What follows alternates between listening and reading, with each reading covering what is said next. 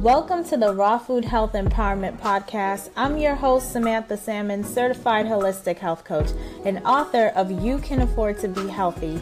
And this podcast looks at a holistic approach to health from a multi-generational and multinational perspective of women of color. It's Stress Awareness Month. And so for the next 3 weeks, we're going to be looking at, or next 4 weeks, we're going to be looking at stress and anxiety and things that we could do personally to mitigate that, especially after, the very stressful year of 2020 that we all experienced here, at least in the States.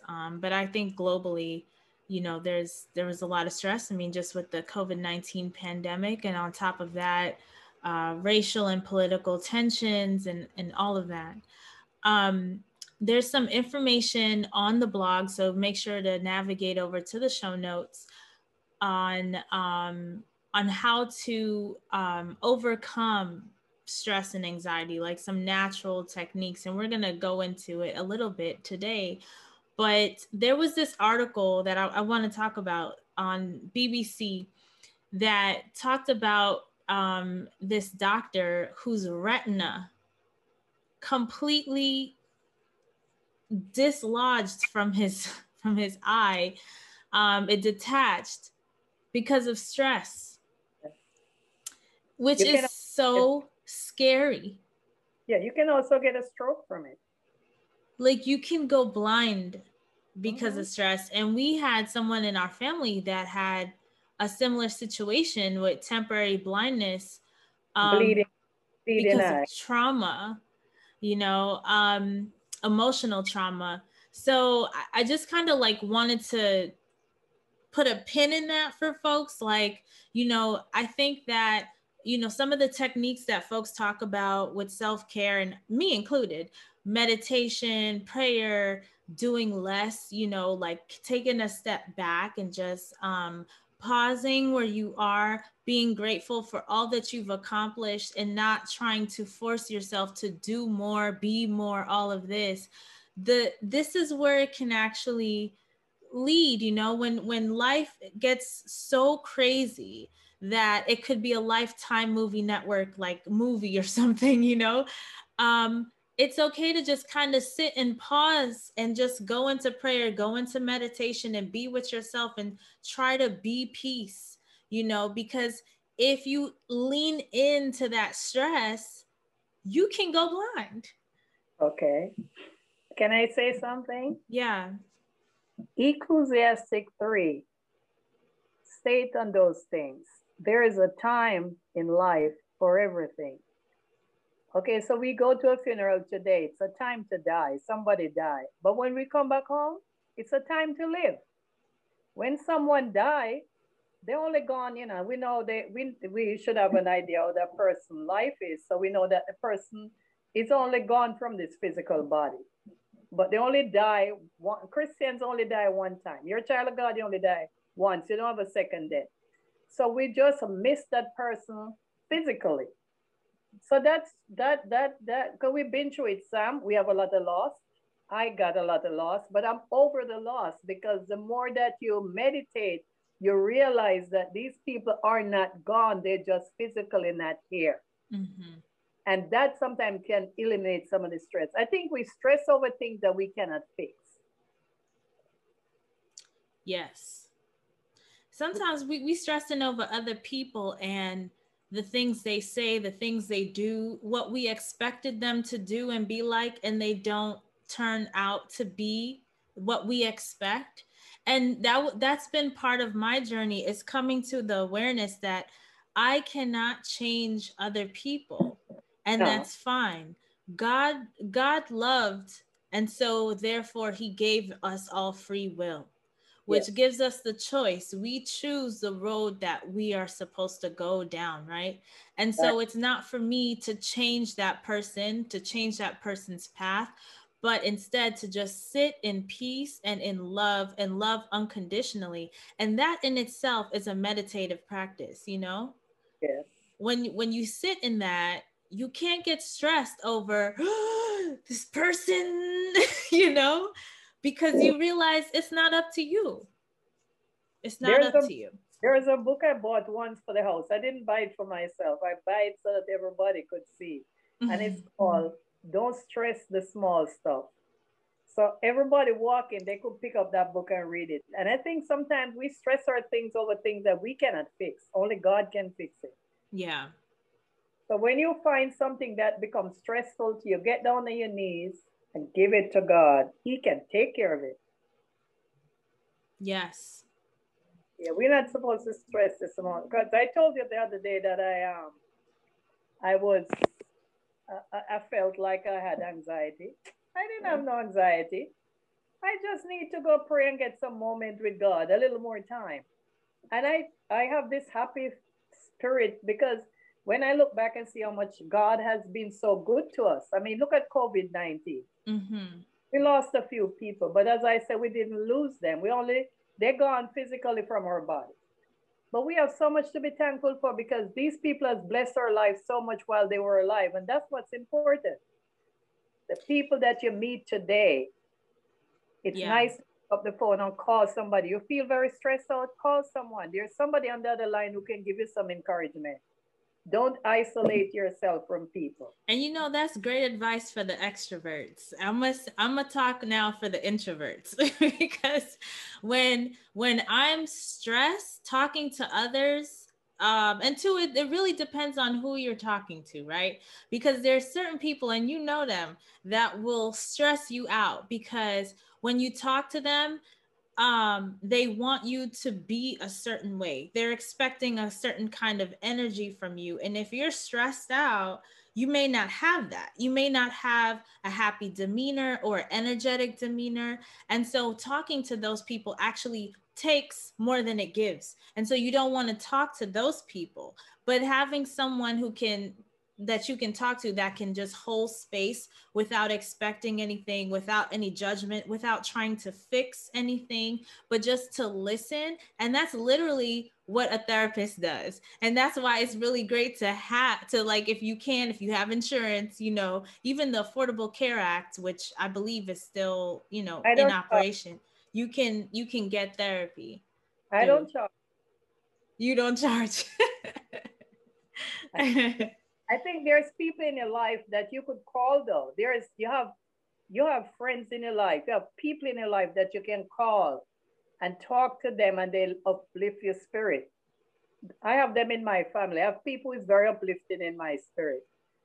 You know, I mean, I can call him out. I don't really care. I'm going to call his name to Trevor. My brother Trevor, you never call him and you have a down spirit. I never talk to him with a down spirit. You know, so there's people in your life, there's family members that you could call and uplift your spirit. And if you don't have those, or you just don't feel like you have family members who make you feel better, because I know people who have family members who make them feel worse. And obviously, you're not going to want to talk to those people.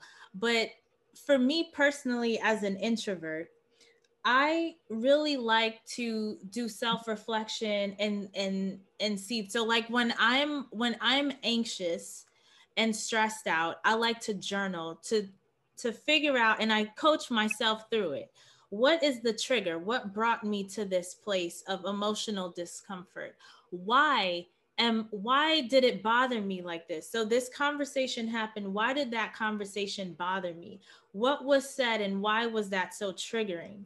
And then once I get to the root of the problem, then I can kind of look back and say, well, is this still true? So maybe this is touching a sore point from my past, from my childhood or whatever. Is this still true? What can I do to make myself feel better in this moment? You know what I'm saying? What can I do to build up my emotional intelligence so I am not triggered or, you know, moved emotionally any type of way should this experience happen again, you know? Because I find that with all the challenges I've had in my life, they've been spiritual lessons from God. Like once I learned the lesson, I don't have that issue anymore. but I will keep having the issue until I learn the lesson, because it's there to teach me something. And so that's why when I go through this exercise, it's always to figure out what is the root and how can I resolve it within myself so I don't come back to this place again. You can let it go and let God. You know that song? Whenever you feel that way, just put on that song. Let go and let God have his way. And because whatever it is bothering you, you have to give it to the Lord, because only he can fix it. Whatever happened in the past, there's nothing we can do to make it not happen. It happened already. Yes. So we have to either walk away from it, let it go, don't go back there, you know? So you just let it go and let God have his way. Let go and let God. And I find that too, we don't want to swallow hurt and pain and just push it down. We need to release it. So if that means crying, yelling, dancing, exercising, vigorous, you have to release that energy somehow so it doesn't fester. Yes.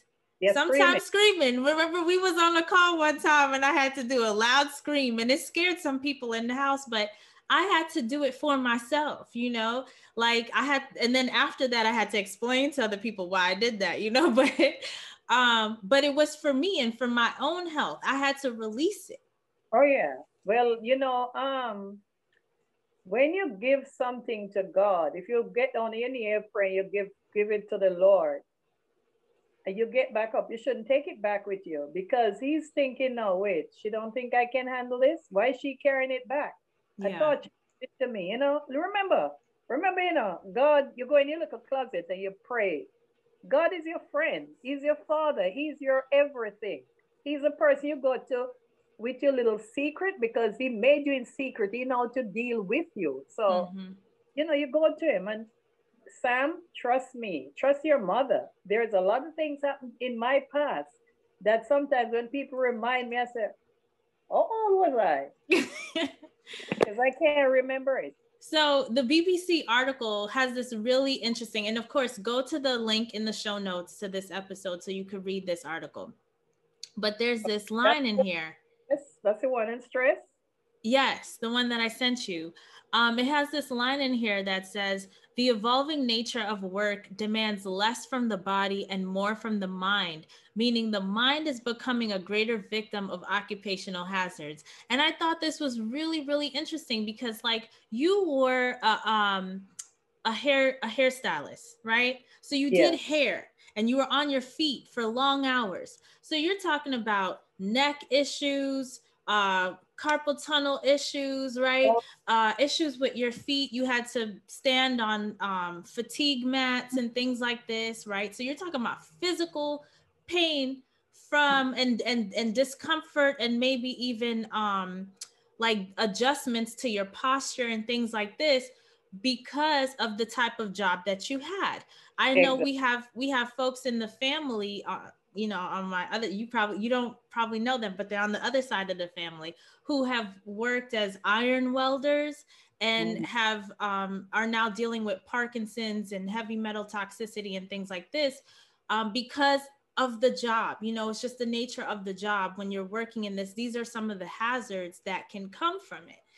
Now, when you work in the office and you're on a computer up to 80 hours a week, I heard, for some companies, depending on which is crazy. I tried to do the math. How many hours a day are people working, you know, to do 80 hours a week?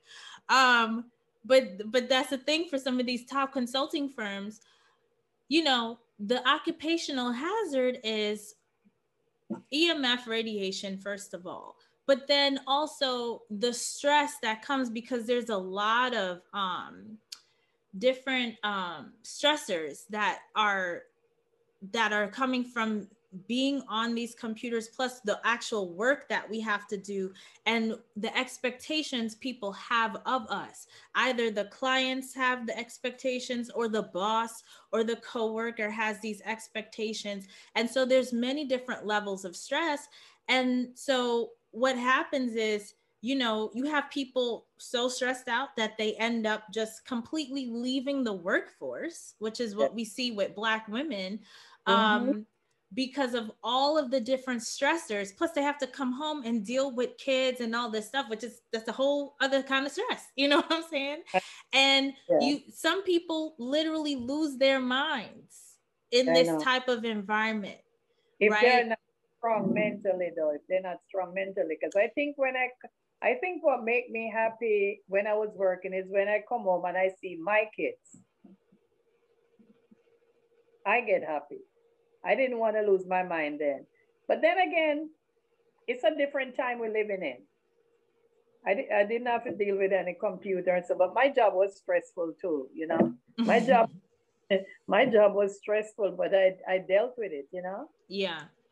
Well, they were shown, there was some article, I don't have it referenced here, but I just saw it in passing on LinkedIn that said something like how folks 50 and older, I think it was 50 and older, have more mental resiliency or something like that than young people, something like that. And it makes sense because, you know, we're going through a lot of new stuff right now. Everybody's going through new. But at the same time, you know what caused that? Not to cut you. But you are. Yeah, not to cut you, but I'm about to cut you. Physical activities. This generation is lacking of physical activities. Trust me. That's true. What you do in the day is so admirable, Sam. It's not many people do that. What I do? What you do, you take time to walk. That eliminates stress. You understand? Like the rest of your half a day shouldn't be too stressful because you walk, you know, you get that physical activity in. And that's very important. Yeah.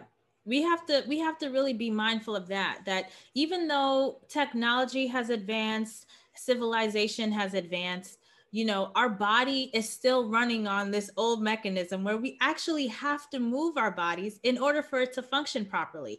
And so when you bring up exercise, this is a critical point to mental health and well-being. And for folks who work in an office environment or work on the computer, it's really, I think for most of us that do that, I myself also work on the computer, have to make it a point to take time out for ourselves to get in that movement, you know, whether it be a lunch break exercise like capoeira or something, you know, or some boxing exercise, or just walking, running, dancing, whatever it is that you like to do, just having that physical activity. But like I said, I really love journaling. And on top of that, I have done a lot of work because, you know, I'm looking at things through a health and wellness lens, right? And from what we know, you know, folks can live to 120 if we do it right. You know what I'm saying? So that's my goal. And I plan to do it without pain and struggle, right? Like naturally without pain and struggle. So that's my personal plan. You have to start young, and you start at a good age. And anybody listening, and you know, that will be very, very, very beneficial to them. Start young. Start young, but it's never too late, because you told me you had someone in your church 100, what was it, 118 or 117? In my church? Yeah, that just passed away recently. No, I sent it to you, but it was my church. She was living, where was she living? She's from Jamaica. Oh, that makes sense. I was like, because when I did the math, she's older than even Aunt Vi. Aunt Vi, yeah. And she's yeah. She was born 1903. Was it 1903? Aunt Vi was born 1917. Yeah. So your person was born 1903? That's 100. Yeah, that's 118. Yeah. So that sounds right. 118. So she was just 2 years shy, but it makes sense. She was in Jamaica. So it's like, but yeah, there's many different elements to this longevity, you know, recipe, right? And so one of the tools that I use, and if you're interested in this and you want to make, you know, self-care a consistent practice, I do have a program that's very affordable called Self-Care Salon, Self-Care for Less Stress. And the link for that is in the show notes. But I journal and I think about, let's do this self-reflection. Okay, when I'm on my non-working days, how do I feel? And how does that feel different from my working days, right? So I'm assuming for you, I know for me on my non-working days, when I completely shut off, which I had to get to a point where I was even comfortable shutting off, like, you know, because you get, when you're used to working all the time, it's hard to turn that off. But once you get to the point where you could completely shut off and you compare your work days and your non-working days and how you feel, for me, I felt better my non-working days emotionally compared to my working days. And so I just tried to strategize, how can I bring that feeling of the non-working days into the work week, you know, so I can keep this consistency of happiness and enjoyment throughout the week. I have the answer. Your job is just a job. It's not your life. That's the answer. While you're doing your job, and that used something to me while I'm working. You work because you have to. You need means of living, and you know, by the sweat of your brow you shall eat bread. Nobody live without their work. You have to work. That's the bottom line. Yeah. Okay. So think of it as a job, but it's not your life, because if you lose that job, yes, you have to work. You'll get another one, but there's no job in this world that worth my life. It's just a job. Something happened to you tomorrow, they get somebody else and replace you. Yeah. I know I was recently having a conversation with some folks in the animal rights community, and, you know, they're dealing with a lot of stress and trauma from, you know, they go to vigils where, you know, because they go to these factory farms where animals are being slaughtered, and they'll hold vigils for these animals that have been killed. And it emotionally affects them. And then even in these vigils, they have witnessed their friends get killed by truckers and different drivers on the road, you know. On top of that, the Black community within that is also dealing with racial trauma and like some of this stuff that you see, which is, you know, part of the reason why I feel like I can't even watch a lot of this stuff. It triggers. That's one, yes. Yeah, it triggers these visions and feelings and emotions in me, and just how, like, you know, Black people were treated in this country at one point, and not even just this country, but everywhere where slavery existed, and in the West Indies it was the worst. And you know, that just seeing that, it's just very traumatic to see just life just, you know, unnecessarily taken like this. And of course, their work is to advance some kind of understanding globally that we actually don't need to kill animals in order for us to survive. And actually, it is healthier for us and the environment for us not to, you know, kill these animals. Not only that, but, you know, we've even talked on the show about Dr. Greger. He's written books. How to Survive a Pandemic is a really good one, about how, you know, eating animals actually puts you more at risk for diseases, how not to die, but how to survive a pandemic. He talks about, you know, the bacteria that, you know, just from cooking. And we've even talked about it on the podcast when we were talking about wooden versus stainless steel utensils and like the hygiene. And the only reason why this comes into play is because flesh has a lot of, you know, bacteria and things that can make you sick, and literally you can die. You know what I'm saying? Exactly. And to me, it almost seems kind of karmic the way God is working with this, because you don't have that same level of risk eating broccoli or a mango. You know what I'm saying? But to eat another life, you know, and there's an actual story in the Bible about this in the Old Testament, but we won't even go into that. But anyway, so they have this stress because they want so bad to bring about this world where we're not inflicting pain on other beings. But the work, you know, doing the work is very stressful and burdensome, what all this stuff that it's triggering. And so when you're in that type of situation, you know, my thing is I also have a mission, right? With rawfoodmealplanner.com, I want to eradicate type 2 diabetes in this country. And I know it is not only up to me. There's so many people in this movement that is bringing us to that conclusion. And I know that God is working through all of them. And so eventually we will get there. That has brought me peace. You know, when you say you talk to God and you go to God because God is your all of this stuff, what you were saying earlier. God has already created the blueprint. I'm a tool in this whole thing, right? And so the only thing I have control over is what I'm doing in this moment, and understanding that I'm already playing my position. I don't need to have my foot on the gas all the time and burn myself out. That's not my role to play, you know? And so because he has, you know, gathered all these people globally to move the ball forward to get us there. And I can see that with my eyes, with my own two eyes, all these people in the game. And I know there's 10, 20 times more people behind them that I'm not even seeing that is moving this vision forward. It's not only up to me, and I can rest in the collective, knowing that this mission will manifest. I just need to continue my affirmative prayer, which is prayer that speaks to the vision that I know we will have in this world. And I may not see it in my lifetime, but the work I'm doing is for the next generation. Just like right now, I'm living my ancestors' dreams. Exactly.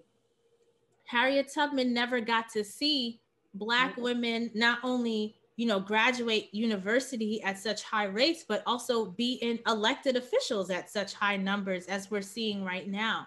So, but her work is not in vain. You know, all of what happened had to happen for us to get here. Exactly. You know? Exactly. What was that lady who was sitting in the back of the bus?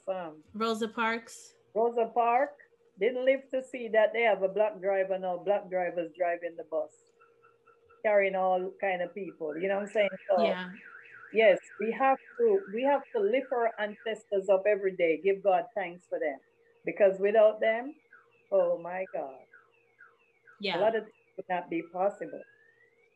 Yes, but we're lifting up our ancestors and praying for that next generation, you know, praying for the world that we actually want them to live in. We all have a purpose here, and we have to fulfill it. No? Yes. Yeah. Yeah. So I also wanted to mention some other stressful situations, because we've talked about a few in this conversation. One of them that this article brought up that I thought was so interesting was the fact that they've done a study, and it actually shows that when folks are doing public speaking, they see inflammation happening in the body. So you can tell there's like the stress is happening and it's creating inflammation. And I find that so interesting, because the public speaking thing, which is a universal thing, it seems to be like a universal human, one of those things you would call the human condition, where we're afraid of public speaking. And where does that come from? That comes from fear of other people, judgment, expectation. Judgment is one of the worst things. And I tell you something, I'm gonna tell you about me. Yeah. The first time, and I'm a person who pray all the time, but I pray to God. And you know this, God tell you must come as you are. You don't want no intellect. He doesn't want any intellect. So the first time I was called upon to pray publicly, other than coming from where I'm coming from in Jamaica, because I started to pray from I was 10, 11, 12, 13, 14, and 15, I was teaching Sunday school. But I was called here to pray publicly as an adult person in the Bible study class. Sam, I could hear my heart coming through my mouth. At one point, I didn't think my tongue was lifting up. I thought it was my heart. And it's only because of the class that everybody has to be so proper. They're so intellectual. They talk about the colleges they go to, the university, and that is what damaging society today. People, they don't allow people to be themselves and let God lift them up, you know? Because he said those that humble yourself should be exalted, would be exalted, and God will exalt you. Mm-hmm. So it's when I get older and deeper in the study, I realize now that I could even go up there to the White House and stand up and make a speech and don't worry, because there's a lot of people like me. You get what I'm saying? Yeah. And Yeah. I don't put down education. I die for education. I love educated people. I love to see people educate themselves, but I don't want to see people act silly who call themselves educated people. Right. Because you could be educated and not wise. And you could be educated and stupid. Yeah. Yeah, because you're only educated in the field that you're in. And learning what other people have decided is important for you to learn, right? So it's not the whole picture, you know? You see your mother say, you could learn something very good from a fool. And what is that? How not to be a fool. I remember you said that on one of our podcast episodes, and it has stuck with me till today, which is why, like, you know, before 2020, I really tried to understand folks. And I think that's important. Empathy is important. And even when you feel like you're not getting it, to take time out and sit in patience for the other person to get to a place where they can clearly articulate themselves, right? 2020 has made that difficult with Trump apologists and support, you know, people that just are sounding a little bit too oppressive in their rhetoric, you know. And it's like, because I've had conversations with folks like, you're not understanding me, but I get to a place where it's like, I'm not even interested now in understanding you because you are sounding too oppressive at this point, you know. But I'm working, that's something that I'm praying on and working on myself, because I've been reading Thich Nhat Hanh, I think that's how you pronounce his name. And he has a book called Being Peace, right? Which I believe the link is probably going to be in the show notes.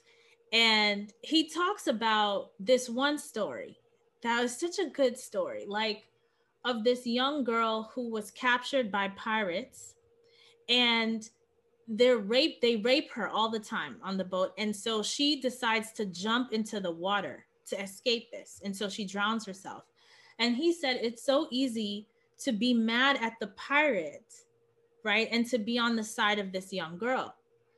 But then he starts to go into thinking about like the conditions in which the pirate was born and raised that led him to this point where he is doing these types of things. He's performing these types of actions and inflicting hurt and pain on other people.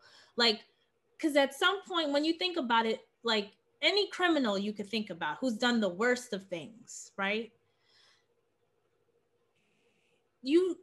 We've never seen a baby come out the womb with malicious intent, you know, like we've never experienced, and of course you can't see intent, but I've never seen a baby like just be completely wicked on purpose, you know. And so stuff happens to children, especially in their small formative years, where they something snaps or clicks or a switch is where they just enter on this path where they become basically the villain in their life, in this life story, you know. And you know, as he's discussing, he's like, you know, anyway, his book, read the book, but it led me on this whole mental journey of, you know, instead of being against, which is something I've talked about before, instead of fighting to be against something, just fight for what you support. And so, you know, in this situation, it would look like, you know, investigating the root problem of what creates pirates, right? Like, why is he pirates are essentially thieves on the sea, right? So why do people steal? You know, is it the conditions in which they're born? Is it poverty? Some people will blame the victim and be like, oh, you know, you can't blame poverty for blah, blah, blah. And it's like, okay, I understand that. At the same time, being mad has not gotten us anywhere, right? Because I've even heard there's this vegan influencer named Berto, and he was talking about how he was so poor. He actually thought of stealing an iPod from someone, but he talked to one of his friends about it. And this friend in particular was caught up in some really bad stuff. But the friend told him, you don't want to do that. It's not worth it. And so he didn't. But had he done it, his whole life, and this is a black man. It's a young black man who's vegan. And I forgot where he said he was from, Baltimore, where some inner city. And if he had done this one thing, his whole life path could have been so different, But what created even the thought, yes, right? Because some people would be around a person like his friend who decided to do the thing, not necessarily because they hate people, but because they feel like they're between a rock and a hard place, And what choices do they have? A lot of things are genetic, Sam. Like it's a genetic thing. So when you find out that in my family we have alcoholic people, I have alcoholic uncles, and from we were very young, we knew that was genetic because my mom told us. But she worked herself with her children to make sure none of them become alcoholic. It doesn't mean that they don't drink, social drinking, but they're not alcoholic. So you have to find out what's genetic. And people think because certain things are genetic, you can't stop it. Yes, you can. Poverty is something you can stop also. If a man come to you and he wants $20 today, and you could find that man a job, and you get him a job, you are taking him out of poverty. Because what can $20 do for him today? Tomorrow he's going to need another 20. But if he have a job, he won't be asking for money. So things can be taken care of at a very young stage in life. You have a child and you know that the child his father is an alcoholic. You're going to start teach a child from their young. And that child should know the difference between good and bad, and they'll know what to choose in life. Yeah, and I would tell that child that the research shows there is no safe amount of alcohol. There's no social drinking, casual drink. There's no safe amount, Because the social drinking can lead into bad health conditions. Yes. Right. But when I talk about alcoholic, I'm talking about somebody who would get up in the morning and instead of they have a cup of warm water, they have a cup of alcohol. Yeah. Put it in a cup like they have in a cup of tea. That's the kind of alcoholic situation I'm talking about. Now that is bad. And if you don't nip it when they're young, it's become a generational thing. So yes, yeah, it's really tough because I remember watching this video of this young boy that lived in Cabrini Green when it existed in Chicago. I don't know if you know Cabrini Green. You familiar? No. So this was a place where there were snipers on roofs shooting at people. Like it was just, even police at one point didn't want to come in there because it was just so, it was like the Chirac basically, and this little boy, they had interviewed him. I don't know if it was 2020 or 60 Minutes or like one of those types of shows as a young child. And he said he would never get caught up in the drugs and the gangs in that neighborhood. But 20 years later, he was killed or something because he was involved, and it's really sad to see because obviously, like, I think when they had interviewed him in the special, he was probably like 8 or 7 or something like that. He knew what was going on. He knew he didn't want to be a part of it. But apparently, when the cameras were gone, at some point, it was hard for him to escape. And we have documentation from institutions, research studies that show, children that are born and raised in these situations, they rarely get out, right? And so when you look at it from a holistic perspective, it's like, how do we heal, communities to make it more safe? You do that by doing like what you said, bring opportunities to these communities, right? Invest in these communities. So when you have more opportunities, for the children, for the adults, you have less crime, you have less opportunities for folks to think that, you know, drugs and gangs are their only option in order to live and survive. And we have to raise the minimum wage. Like, we need a living wage for folks. Exactly. So all of this is looking at things holistically. We can look at things holistically for the community and for ourselves and for our family. Everything starts from within us, right? We start from ourselves, then our family, then the community. We have to speak to our Congress people of the changes that we want to make, because they are the voices for us. You know, this garden and stuff that people supposed to be planting. And that's another thing. People need to get back to gardening. You have states in this country that have good weather right through. You know, people need to get back. You know? Yeah, and they're doing it in cold weather climates too. Exactly. How they're doing that, I don't know, but I've seen it done. And that's a good way to exercise. It's a good way to exercise and also to calm the mind and to do grounding. The last episode, I talked a lot about that on the blog in the show notes. So if you link to that, if you go to that page, it was the interview with Marcus of Cargo Fitness. And I wrote a whole thing about the benefits of grounding. When you have your hands in the soil like this, you know, it does something, it calms your whole nervous system down. Yeah, well, I was reading something once where they tell you that if you walk outside barefoot, and I'm not talking in the cities here, I'm talking where you have green grass and ground, there is a certain element that comes from the ground that's good for your body. But you cannot walk barefoot in New York. I don't think nowhere in New York, because it's all chemicals that's gonna go up in your body. So